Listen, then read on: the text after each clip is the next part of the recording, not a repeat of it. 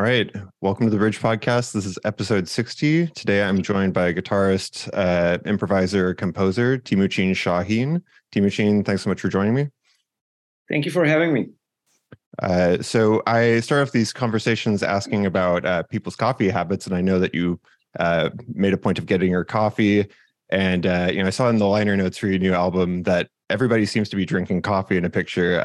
Could you tell us, to start off, just a little bit about your coffee habits? Oh my God, this is we have a saying in the guitar world, like being a gear slut, but I can also put that for coffee. Like we talk about gears in detail, but coffee is very important for me.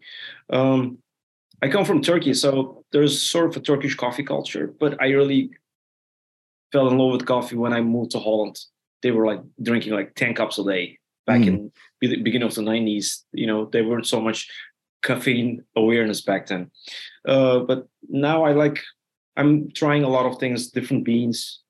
Here in US, we got all these great things with like some mushroom, like lion's mane and chaga, like mixed. I'm just trying if I like this and that. And I make my coffee in this old school espresso machines. There's a special name I forgot, but I'm very basic in that. It has to be really fresh. Yeah, and basically I also mix the beans of Colombia and Brazil, so I like that kind of 20 to 80% flavor. It's not too strong. But I drink every day. I don't know if I skipped a day since the last 10, 15 years.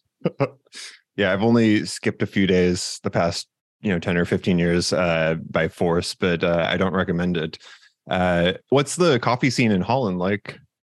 The coffee scene in Holland, I mean, I don't know right now what is it, because I don't live there, but they were filtering a coffee. They were putting a filtered coffee, and it was waiting on that like whole cup, and then they were like pouring it whenever they wanted. The years that I immigrated, but nowadays you have all these machines. It got the technology also gotten better. But I'm still the old school guy doing it with my espresso machines. Like it's just the labor. I like also how much I put it, how it's squeezed. In Holland, they have a lot of coffees with like milk. They call one thing. They call a coffee called koffie verkeerd, which is like wrong coffee. It has a lot of milk in it, so that's the wrongness of the thing. I drink mine black straight, so nothing in it. Yeah. Good man. Cool. Well, I'm glad that you're also on Team Coffee. So I guess to get into the album, Funk Poems for Bird, I am very sort of intrigued to hear more about this. And starting off, I know that you're into the M-bass sort of scene from like Steve Coleman. Can you sort of talk a little bit about how that went into this album? I think the music I wrote back in 2000s, a lot of rhythmic material came from Carnatic music idea. So before M-bass, it was that thing for me, like the polyrhythm, polypulses from South India. It was like a magnetic experience for me to study that. 4 or 5 years, I would say, maybe 3, 4, whatever. I also composed a lot of music based on in South Indian forms. Raga and tala modulations, basically metrical and melodic modulations. Like I wrote really true composed pieces back in the day, so I get that. I have that rhythmic material in me, and I admire M-bass a lot. I play with a lot of musicians who participated in that movement. Mainly Greg Osby, Robin Eubanks is in my first album, and all other people here. I use like Taishan Sori, Marcus Gilmore a couple of times, Matt Brewer, Thomas Morgan. All these people were in Steve's band, and of course Sean Rickman and Reggie. They're kind of maybe the more veterans in creating that sound. So the distinct philosophy, that musical philosophy that Steve and other people brought into the music is very special. The African American musical utterance being the main locomotive in that. Plus, it's open to other cultures. It's a great habitat to structure different kind of musical organisms. So, and that kind of gelled with what I'm doing. And whenever I get to play with anybody from that habitat, it just feels very easy, in terms of the places that we can go to. So it didn't really happen only on this album. Even in my first album, it's you hear more elements of rhythmic complexity. I would say this has little less of that compared with the other albums. Like the first album, Silk Road, when I was very young, of course. It was right in the middle of that period. The second album, Window for My Bread, which Kaya Card is playing. I mean, in the first record, I had this great mridangam player. He's very famous now, BC Manjunath, my brother. An Iranian percussion player from Sovizaria, two percussions, Robin Eubanks and Hein van der Geijn, a really weird setup, sounding, really exploring that rhythmical territory. Second album, the same. The third album also, Buffa, it's the same with Tyshawn Thomas and John O'Gallagher.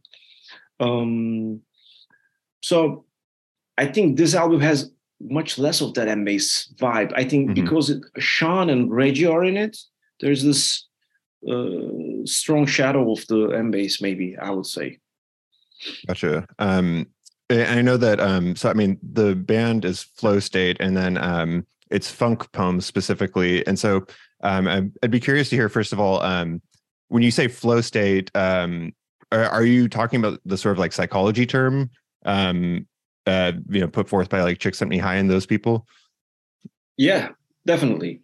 And also it went a little further than that. The record before this one, Nothing Bad Can Happen, that is called also Timuçin Şahin's Flow State. Mm-hmm. So the concept actually arises those years, like 2016, 17.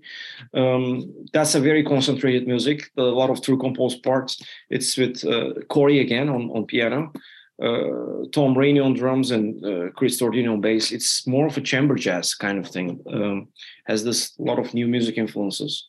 The idea was that the psychological aspect kind of branched out to slow state versus default trance state, that you're actually that we all more or less right now are exposed to, and a little bit forced to live in a kind of oblivion, than really being immersed in the moment and just really I mean, that album really went deep in that philosophy, in terms of like, I have a trilogy in that album.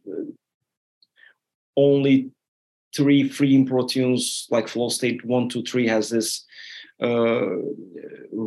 resurrection, part 2, reconstruction, third, coexistence, has this kind of like how you achieve to that flow state, coming out of that default trance by like resurrecting, reconstructing, and then coexisting in the same mental habitat. So and since I have Corey in this album also, this musical friendship, relationship, and the mental headspace that we both can achieve at the same time collectively, also kind of bleed into this record, So I wanted to keep the same name, keep the same philosophy also, and kind of added another parameter of funk with Sean and Reggie, and then glue it to the music of Charlie Parker, with the flow being the common denominator, basically. Very cool. I'm curious to like know what is exactly meant by funk, because you can certainly name, like James Brown or whatever funk artist you want, but in terms of like a sort of more technical musical definition, like how would you sort of explain your conception of like funk rhythm, or just like what it means to have funk in your music technically? Yeah. So two things. Definitely the rhythm section elements. Sean and Reg, they are the funk. I don't know if Sean still has the same phone number. Back in the day, his phone, the last 4 digits was funk. That was his. They come straight out of funk. Even they do a lot of other incredible stuff. And funk means for me definitely flow, which actually coincides with what, like the main musical critical feature, which is central to me. It's the like also in bebop you have the flow. In every great music you have the flow. Mm-hmm. In that regard, Varese also can cohabitate with this thing because he's always talking about flow. I know maybe that's the other question that you will get to, because I've been talking about Varese's and Charlie mm-hmm. Parker's relationship. So his dream or admiration to achieve a sound world that flows like a river, that's another thing. And funk has its in its nature. It's like that's mainly James Brown is a big influence for everybody, for each of us, that nobody can sing like him still, like Michael Jackson came very close, Prince, like these people, and they mm-hmm. created their own wonderful universes. But like there's one James Brown, is that thing is, it's so authentic and unique and still special. For me, the power and yet the poetry in the same kind of in the same musical world that can easily exist as funk. When you think about funk, you can get easily into this trance state. People think anything that is repetitive or has some kind of ostinato, but it's the fine tunings and the details are so important. I wouldn't dare to sit an authentic funk band, to be honest, because I have so much respect. I probably will do an okay job, but it's a it's a very deep thing for me. And it's also like I think it's the most protest music, more it used, this historical thing that it carried out towards the years, like all these funk artists, the impact they brought, it's still alive. When you go back to 60s of funk, 70s of funk, 80s of funk, they all have a lot to say, and subliminally or very explicitly. So yeah, funk is huge. It's also difficult to name an album putting that thing, as you just said, like everything can be funk, but I think the sound of this is kind of proves that this has funk is a central element in this music. To compare funk to something like swing, where swing, like people might sum it up as like, oh, you take 2 eighth notes and it becomes these triplet eighth notes. That's sort of like basic just description of like that rhythmic transformation. And then you realize swing is actually like something deeper than that. Is there something that you would sort of define funk as in terms of like that micro rhythmic quality that makes it like feel particularly good? Like, because it doesn't seem to be precisely metronomic, but it's like kind of better than precisely metronomic, if that makes sense. Yeah. I think a great deal of music has that kind of quality, better than precisely metronomic thing, Mm-hmm. You have that also in like some, in Carnatic music, in a lot of vernacular musics, that the interpretation of the feel and the time, David Liebman always says about swing, it's not a point in time, but it's an area in time. It's like a rubber band thing, But you have that thing also in like the first thing I teach my students of jazz is like, where is the beat? You know, like who plays in the middle of the beat? Where's the rhythm section? Who's behind? You know, these are kind of your go-tos.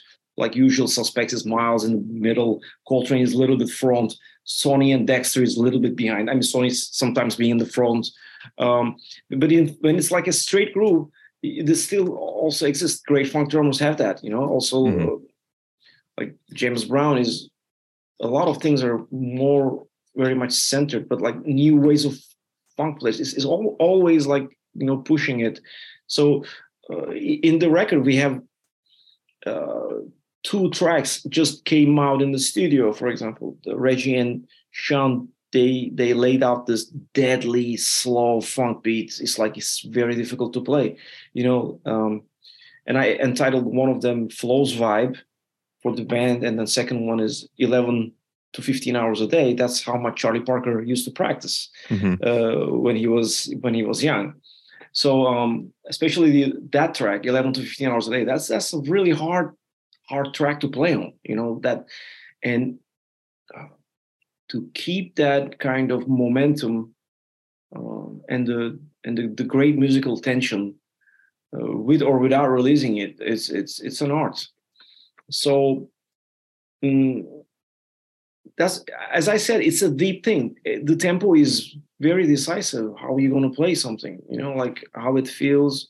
And of course, you can paint a lot of pictures. The frame and the palette is so important. You could go Mark Rothko, or you could go Jackson Pollock on it. You know, it's just like this.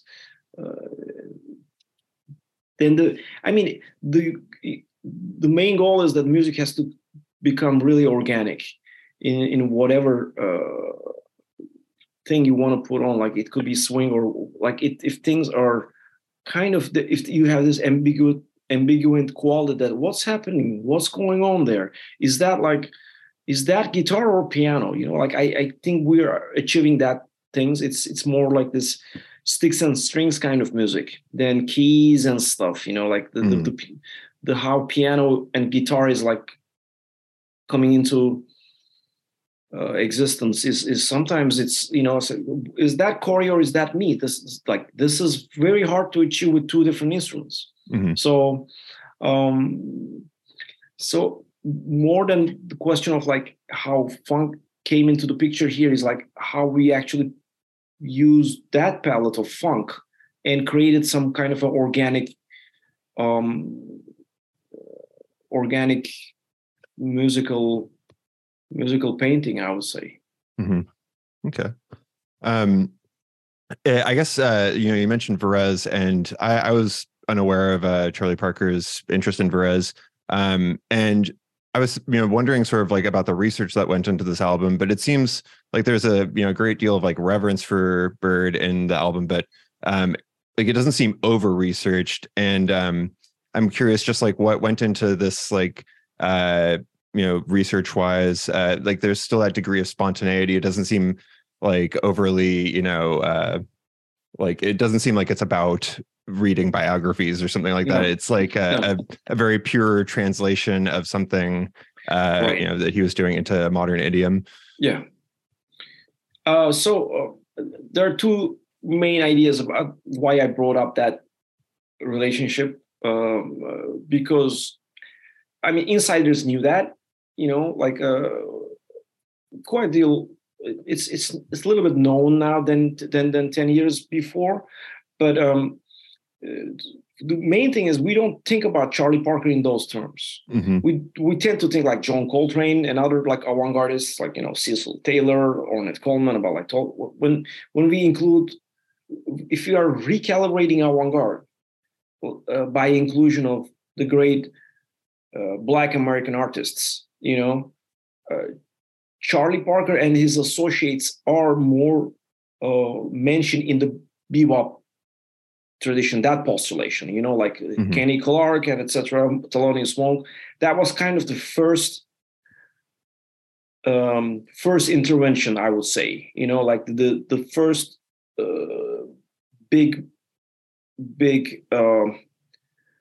penetration to the musical uh, to the musical system or the canon back in the day. That this is an art music, this is really virtuosic, and this has all the aesthetics that art music. This is nothing less than Beethoven, nothing less than Stockhausen, etc., etc. We are doing this, and we're not people's pleasers. You can be entertained by this music or whatever, but we're not entertainers. We are artists, and they proved that.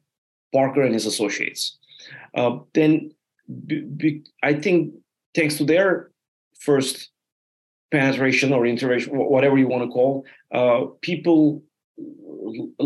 Now we could mention people like, I don't know, Cecil Taylor, John Coltrane, and all the others, the people who came after them, their successors.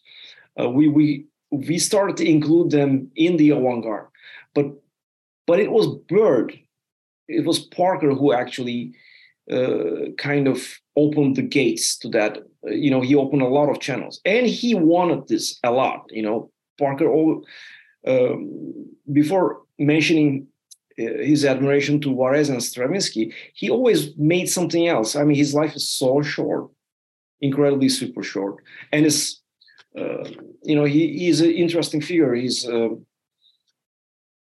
That's why, like Martin Daughtry, he said, like, he could hear more future in the present by doing something else. Like, if you look at his strings, few recordings, if you look at his even his sessions, back in the day, there was I forgot his name. There was a fan of him recording his sessions. Like, it's now on internet. Like, he sent Nick sessions. Like, he's playing tunes on a really wild manner that he did not explore during the studio sessions. Like, big jumps, like sort of a little bit like Eric Dolphish things that he was doing, So, and he wanted to study with Juarez. There's this interviews online right now. He says he would love to write for bigger ensembles, Bird is very humble, and he's very intellectual, but his language is very poor, very very pure. I'm sorry, his language is very pure. He says, like, he's going. I think he's going to accept me, Edgar Juarez, this great French composer, as his pupil. I would love to be a student. And then I think it's an interview that he does with Dave Brubeck, and Brubeck asks him, "Are you going to stop playing?" And he says, "No, I'm never going to give up my horn." That kind of great thing. And then Juarez also talks about Bird. Like, there's this young black saxophone player. I'm really interested in how he plays. He wants to study with me, but that collaboration never materialized because Juarez went to a premiere to Paris, and then Bird died at the same time. So just the fact that, I mean, now in retrospect, we look at this music, we consumed it so much, and we made a culture out of it. There are schools, we teach jazz everywhere, etc., which is great. But the essence was that he would not do the same thing. I mean, Coltrane kind of proved that. He had 7 years longer. He lived 7 years longer than Bird. He proved that. I mean, where he started was really the tradition.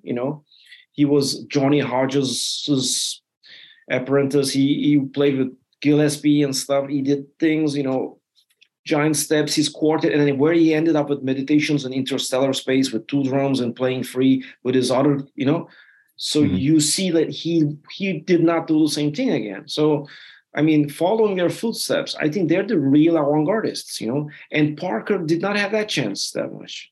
But he actually left us enough mental material to contemplate on how to move forward as the creators of today. It's our intellectual necessity to go back and look at it, and then look at his music as how we could potentially, how would he do things, and how we should kind of move forward.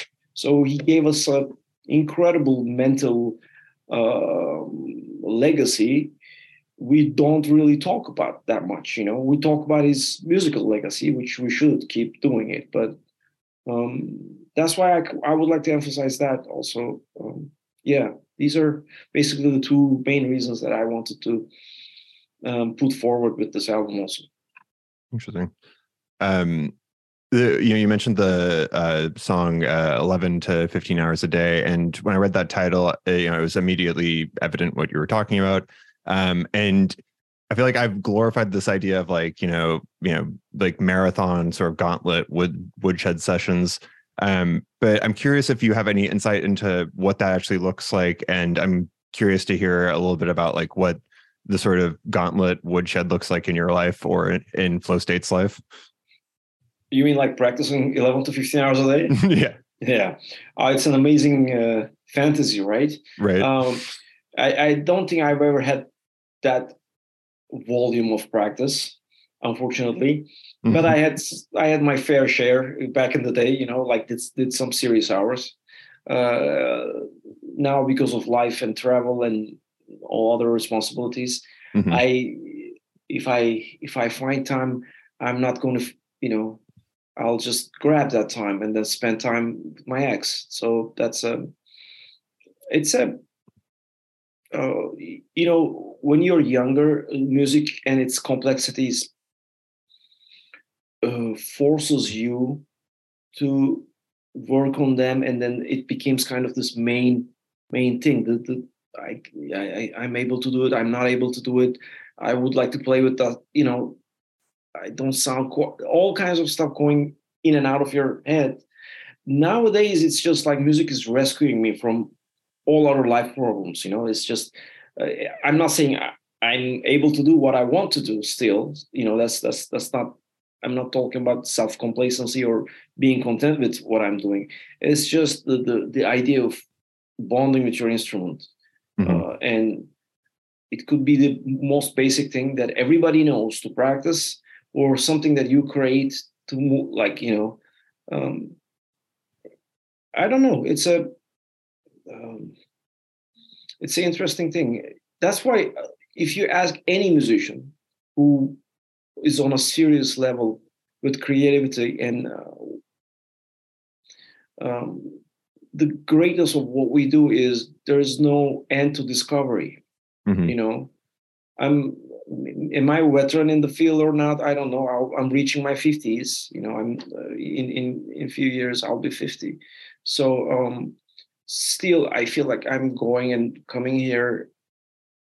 I'm in Harlem today. Tomorrow I'll be somewhere else, playing in New York, going back to Turkey, trying to make ends meet at some point.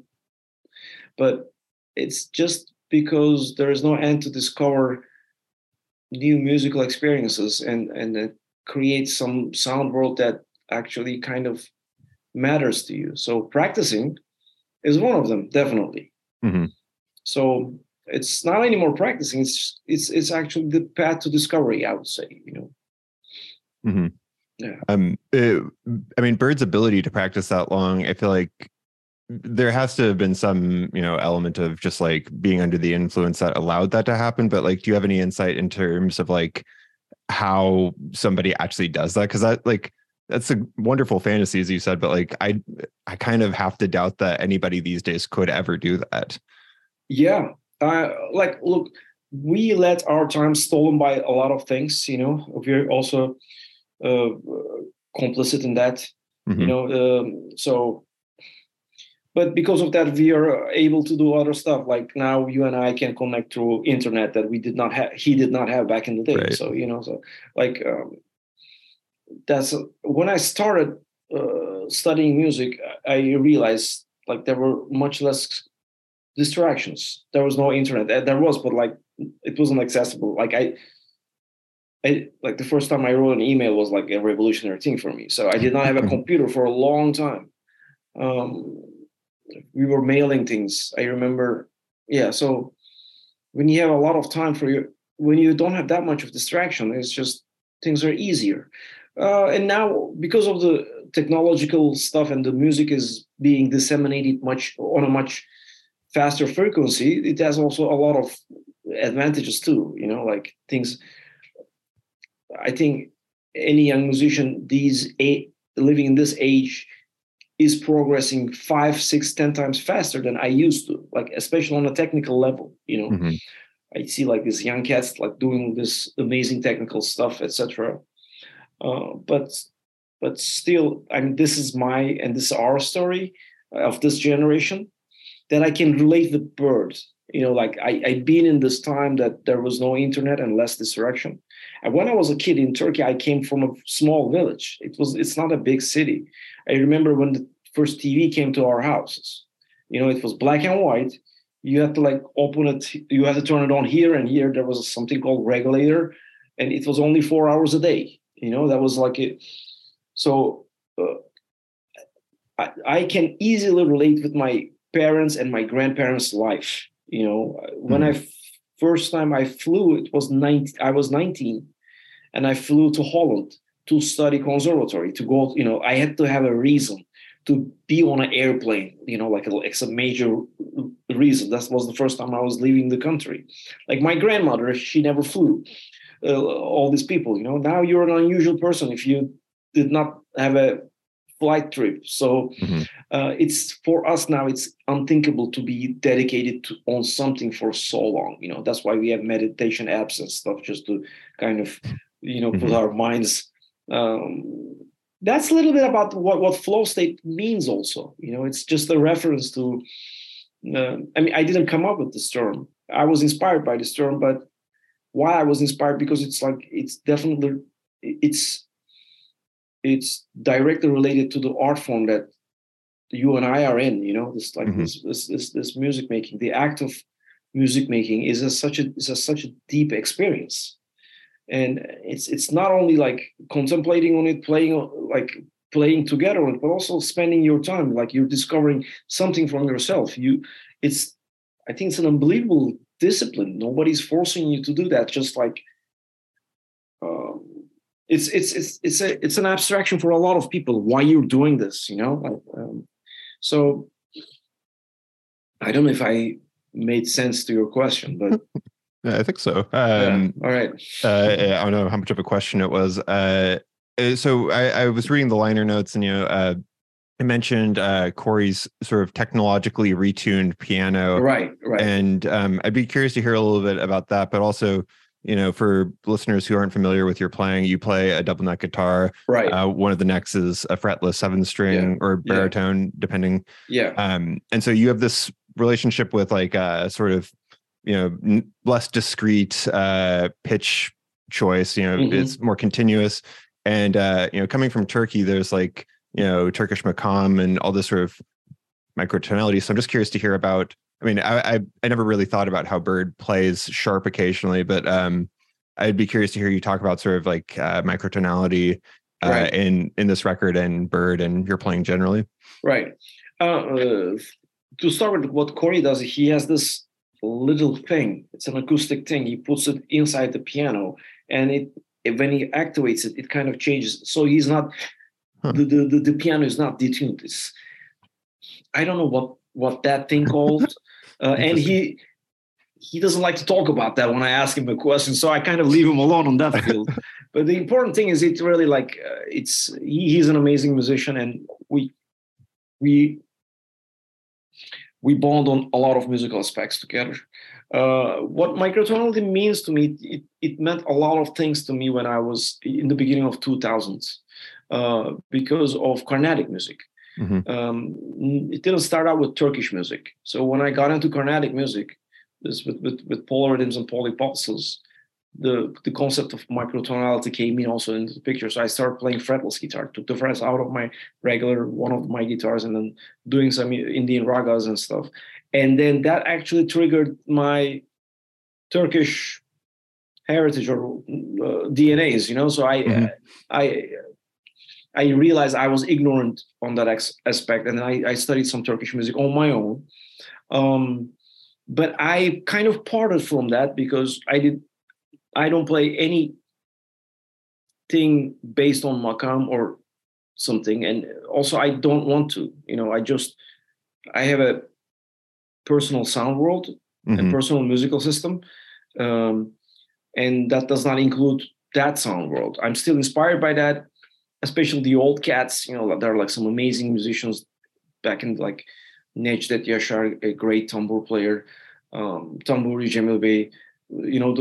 Those guys. When you hear them improvise, it's like they put you in a really in a place that you want to reside for a long time, So also one other aspect, apart from the microtonality, was still connecting with what we just talked about a minute ago. Mm-hmm. For example, in South India, concerts last 4 hours, 3 to 4 hours. People go and then listen and then stay connected with that. In all the Turkish music traditions, all this improvisations, also they tend to last really long. Mm-hmm. And not only the players, but also people who are witnessing that are getting into that kind of zone. So maybe it has to do with that. So that Indian culture made me reconnect with my own culture, which I did not explore before.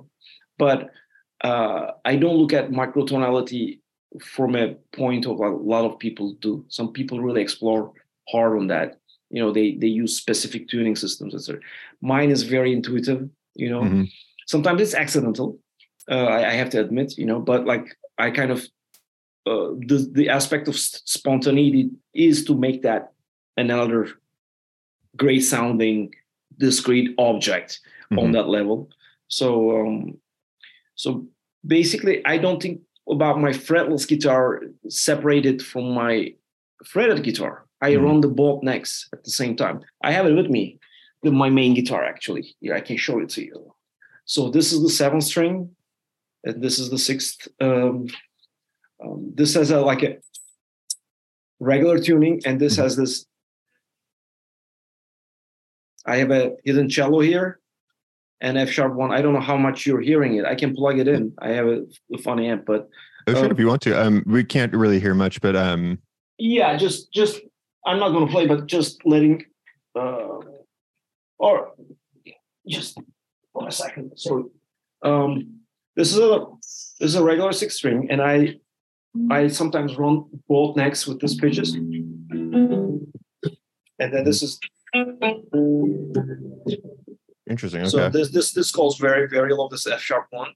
So I have this hidden cello here, and this too is always changing. Sometimes I go 5th up, and I have to break 2 or 3 sets to make it sound well, because sometimes it sounds wobbly. Sometimes, so I have to use more than 1 sets. And on that record, I use another guitar, another double neck. It's both of them are 6th string, and they're completely tuned in fifths, whole tone apart.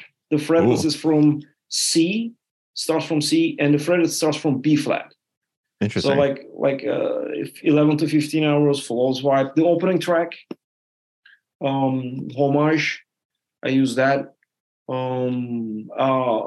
Sixth Sense of the Platypus, I use that. I use in more than one. Yeah, 4 tunes. I think more than half of the record. I use that one. This is also the first record that I produced in Turkey. I have my own guitars because I'm not living in New York anymore. I don't have the space issue, so I have my own guitars, my own amps. So with this kind of tuning, I also have to have bigger speakers. At least one of the amps has this. So I don't want to get too technical. I don't know. Maybe you like me. Please get as technical as you like. Okay, yeah. Your audience probably are a lot of guitar players. I use 4x12 Marshall cab with one, and just because the low end can come out clearly. When I was living in America, in New York, I didn't have any chance to store all this equipment. So right. So this was a good opportunity that I was able to do that. Let me turn this off. Yeah. When did you make the decision to sort of dive into double neck guitars? And I assume, not all of your guitars are double necks, right? Or are they? No, I have single necks too. Okay. Yeah, when I first sort of encountered your music, I thought of Kai Eckardt and sort of that trio era of Trio Eckardt 2 and John McLaughlin, and then I realized that you have an album with Kai Eckardt, and I was very into that as well. But that's a big decision, and I became a 7-string guitarist recently, and it was a huge deal for me to get that extra string. But another neck is a whole other world, right? And you aren't doing it in a gimmicky way whatsoever. Yeah. Yeah. I'm not the first double neck guitar player, of course not. We have the Jimmy Page vibe in the rock world and stuff. And then John McLaughlin had it for years. Mm-hmm. That record is also one of my favorite records. Well, when I started out playing that, I got the cassette of it, that Royal Festival Hall, mm-hmm. John McLaughlin and Turlock. That's for me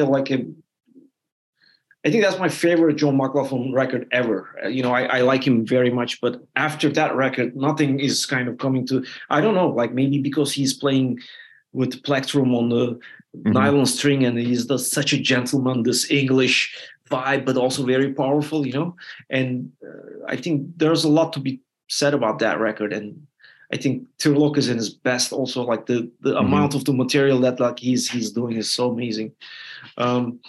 For me, it was and it's interesting how I approached Kai. I was very young.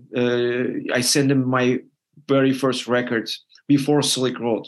I said, "Would you like to play with me?" and stuff. And he said, "Oh, this is great. I would love to." And then our friendship started, and then we made that record.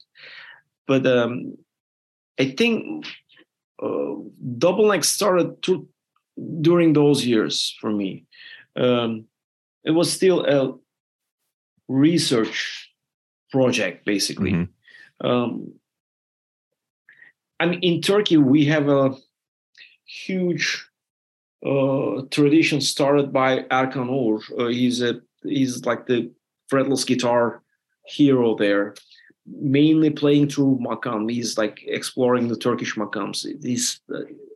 Most of his music is about that.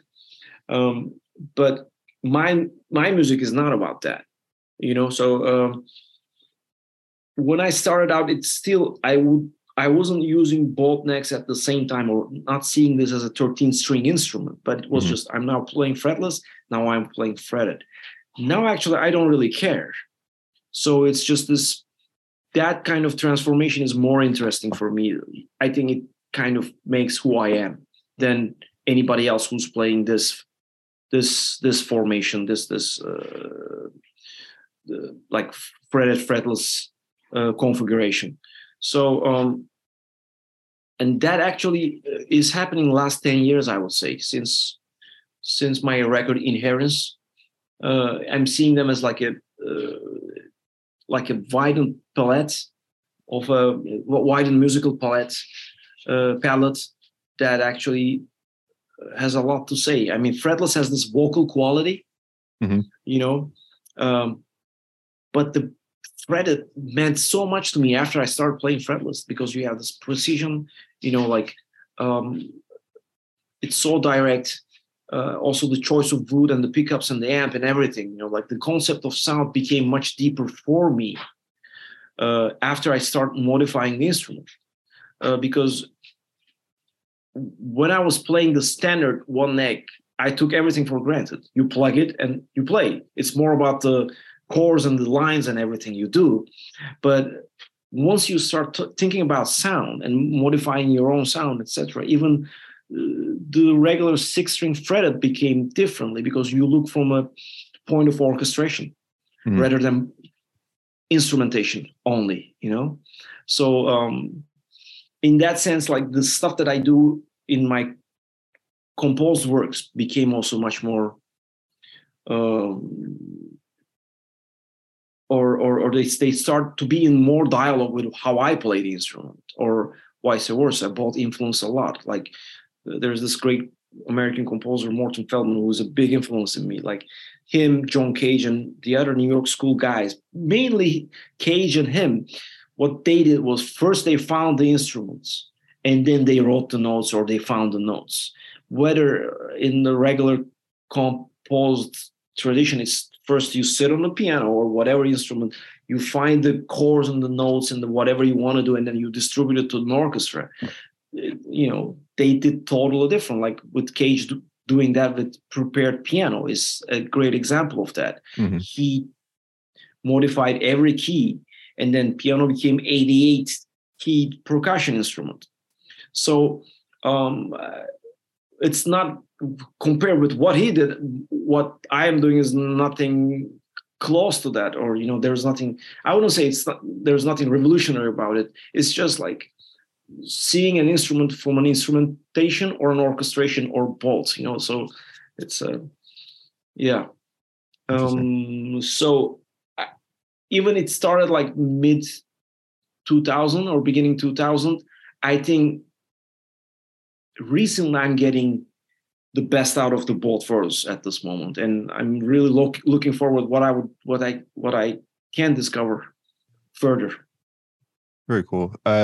When you play, I mean, like there's like this sort of like very diverse range of timbres that you're using. Like, I mean, I feel like you're doing stuff harmonically that I can't really put my finger on. And like reading through the liner notes, I saw stuff about like inverting Charlie Parker's lines and sort of this like Schoenbergian influence. And I'm curious, just like as an improviser, like I assume you aren't thinking, C major 7 going to A dominant. I mean, maybe you are at some points, but like, what does that sort of like internal conception of pitch space and like, harmonic material, pitch sets, what does that look like for you?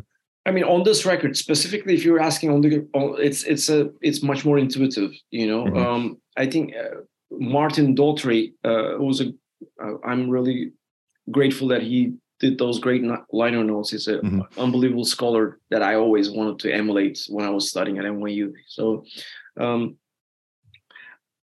we had a talk before he wrote those things, like, what do you think? Where is this, etc. Like very honest and open talk, how I think about this. So one of the things I employ when I compose is really the basic pitch set stuff. I love it. Like, and if you apply if you filter through this instrumentation point of view, and then maybe intervene it later on with your intuition and your ears, it just becomes one of the powerful musical tools in your arsenal. That's that being one. And secondly, like I gave him some hints in a couple of tunes. For example, like After Bird is based on a tune called Aprovov by Parker. I'm just using the rhythmic frame of the melody. The theme is totally transported in a way which I don't remember how I did it. I kind of don't take notes how I like it sound, and then I kind of later on intervened whatever I was doing it. So there is an element of New York school. There's and there's an element of probability by Xenakis, for example. There's an element of VNA school. I'm a product of everything I love. So I wouldn't hesitate to employ any of these things on any kind of musical opportunity. So that's how free I am looking at a musical object, I would say. For example, like Bird Watchers is based or inspired by a tune called Ornithology by Parker. You can also see it in the titles a little bit. What does ornithologists do, basically? Like before analyzing instinct, they first watch birds, right? So like it has a bunch of subliminal things. We all would like to watch Parker also, like, and a couple of other things you have in there. Confirmation on 26-2. There's this connection with him and John Coltrane, and I played another solo confirmation on the record. So if I look at harmony, I'm not going to just like think about, as you say, G7 is going to A7 or whatever. It's just everything has its place. That's beautiful too. But I mean, we live in 2022. A lot of things happened. So, and then given that these guys took us to different time spans in that very short times, in their very short life, that's again, it's our intellectual necessity to move the music forward with being true to you know, to its roots, definitely, you know.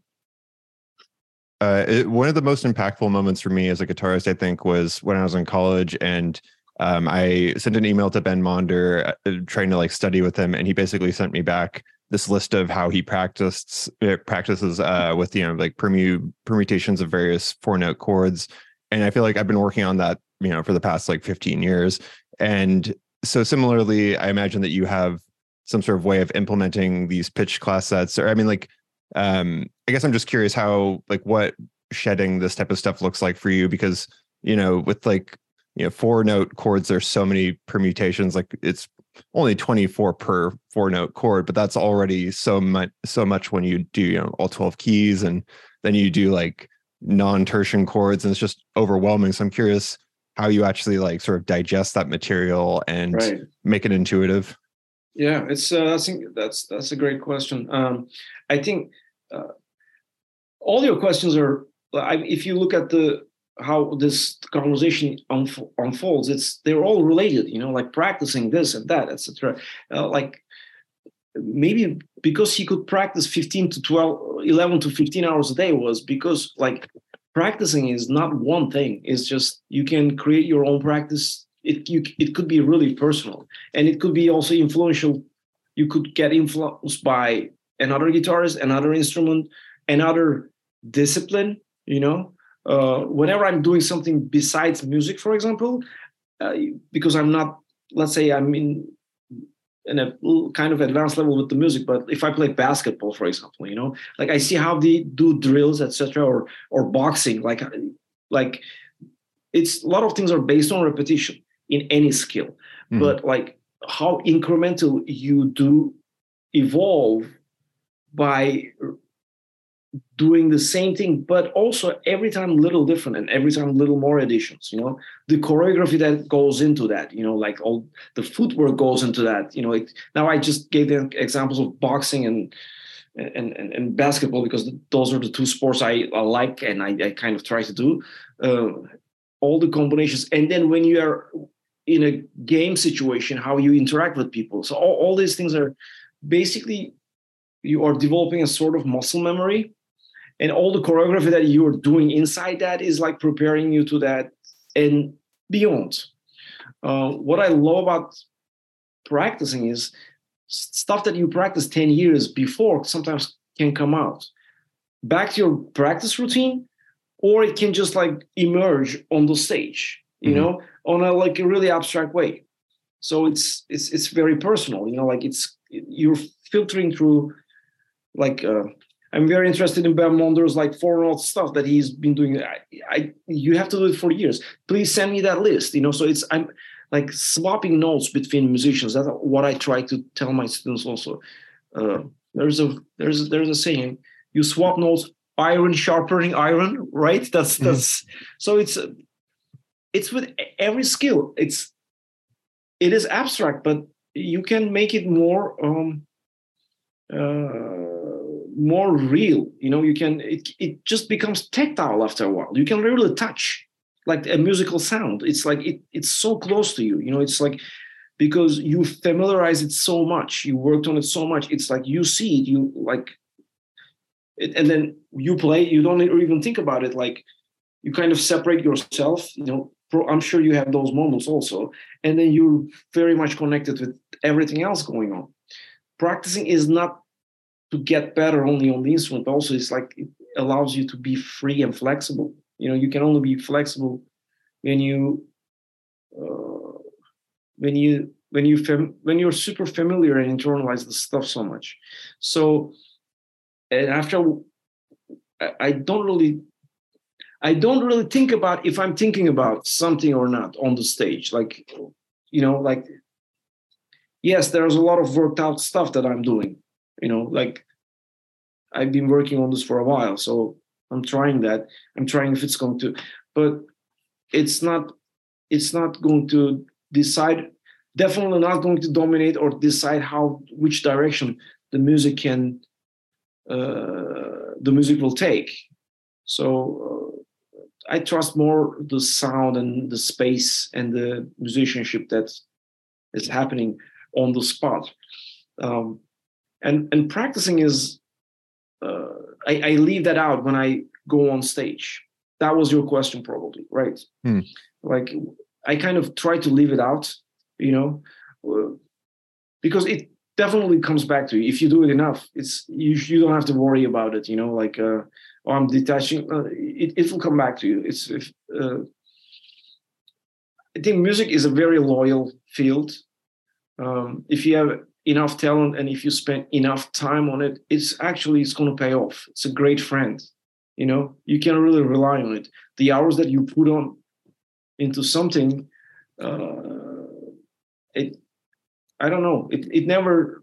I haven't seen anybody thinking differently. I worked so much on this and then it's not working, unless you worked on the wrong thing or in a way that is not serving the musical purpose of what you're doing. So I don't really worry about if it's intuitive or if it's coming natural or something. It does come natural. Mm-hmm. Yeah. We're at an hour, so I want to be respectful of your time.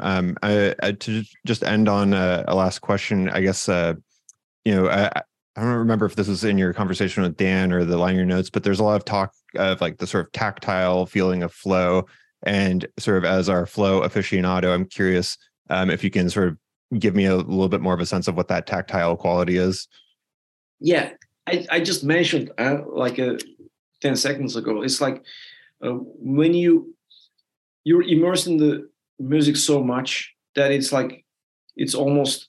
I think that the first time I heard about the tactile quality in the music was Takamitsu talking about Feldman's music, because his stuff is like, you can really see it, right? It's like vertical, right? A lot of music. He plays a chord and he focuses on the decay. And I thought, yeah, that's how one musical organism come into existence and leaves us. But it stays lingering in your head also, So that's something, the tactile meant this for me. For example, we think that acoustic gives us all the answers. It gives so many answers, but not all, like, for example, I have tinnitus, right? It's real for me. That sound that I hear all my life is just as real for any sound that I'm hearing. So what about that? All these earworms we have, etc. So when Cage talked about sound and space, I think he also meant this, that this, all this experience, this is carrying with us. So I'm more referring to how things solidify for us in the reality. Something abstract as sound. It's the most abstract art form. You don't see it, you can't touch it. Like you want to, like with a painting, you can go back and do whatever you want to do with it, but only with sound. That's why it's probably more intimidating, since it's the most abstract thing. Like, everybody is like, in MoMA, it's a modern art museum. Every day, 8,000 people are visiting that. How many people are like visiting a new music concert, or there's a huge asymmetry in that. How we and I think part of it is sound is very abstract. So it's a little metaphor for me that is actually, yes, it's abstract, but towards the years, I feel like I can touch it. That's like, and this with all the people who influenced me, and particularly for this record, like all this choir of funk, starting from Brown and Charlie Parker and Baez, it became so personal. And then it's also my music. I actually put this thing together. We co-created this music with these people, so it just become so real for us. So we can touch it, not by our hands, but we can still. It's tactile. I don't know if it does make sense, but I think it does. Because you're a musician who's been immersed with what you're doing for so long. I mean, the disadvantage we have against the visual artists that, it's a different kind of relationship we have. Mm-hmm. So anyway, yeah. Well, again, the album is Funk Poems for Bird. Is there anything else you want to talk about or mention about the album? Well, I'm thinking about recording the second part of this. It's coming into our talks more and more. I would like to record one more session with this band, maybe keep this band, because that's, again, back in the days, you had bands as jazz musicians too. Now we kind of indulge because there are so many great musicians. Every project we have like different people. So I would like to see how long and what kind of a musical line we could create. So that's one thing. Second, I'm curious how this music will resonate in 10 years also. So I think we kind of created some kind of a timeless sound. So I'm always curious how one record means after so many years to me and to other people. So go and get it. It's on Bandcamp. I'm in New York playing a concert this Monday with Corey Smythe, who's on and Tom Rainey. Basically, that's like the first Flow State 1.0 minus Chris Tordini. Chris won't be with us, so it's a baseless trio at Drum. So if you're in the New York area, come and check that out. And then in the middle of winter, we have a tour, hopefully in Europe, with the Flow State group. Yeah. Awesome. Cool. Awesome. Well, thanks so much for talking to me, Timucin. This has been a pleasure, and hopefully we'll talk in the future. Absolutely. Thank you for having me. Yeah, my pleasure. Talk to you later. All right. Bye.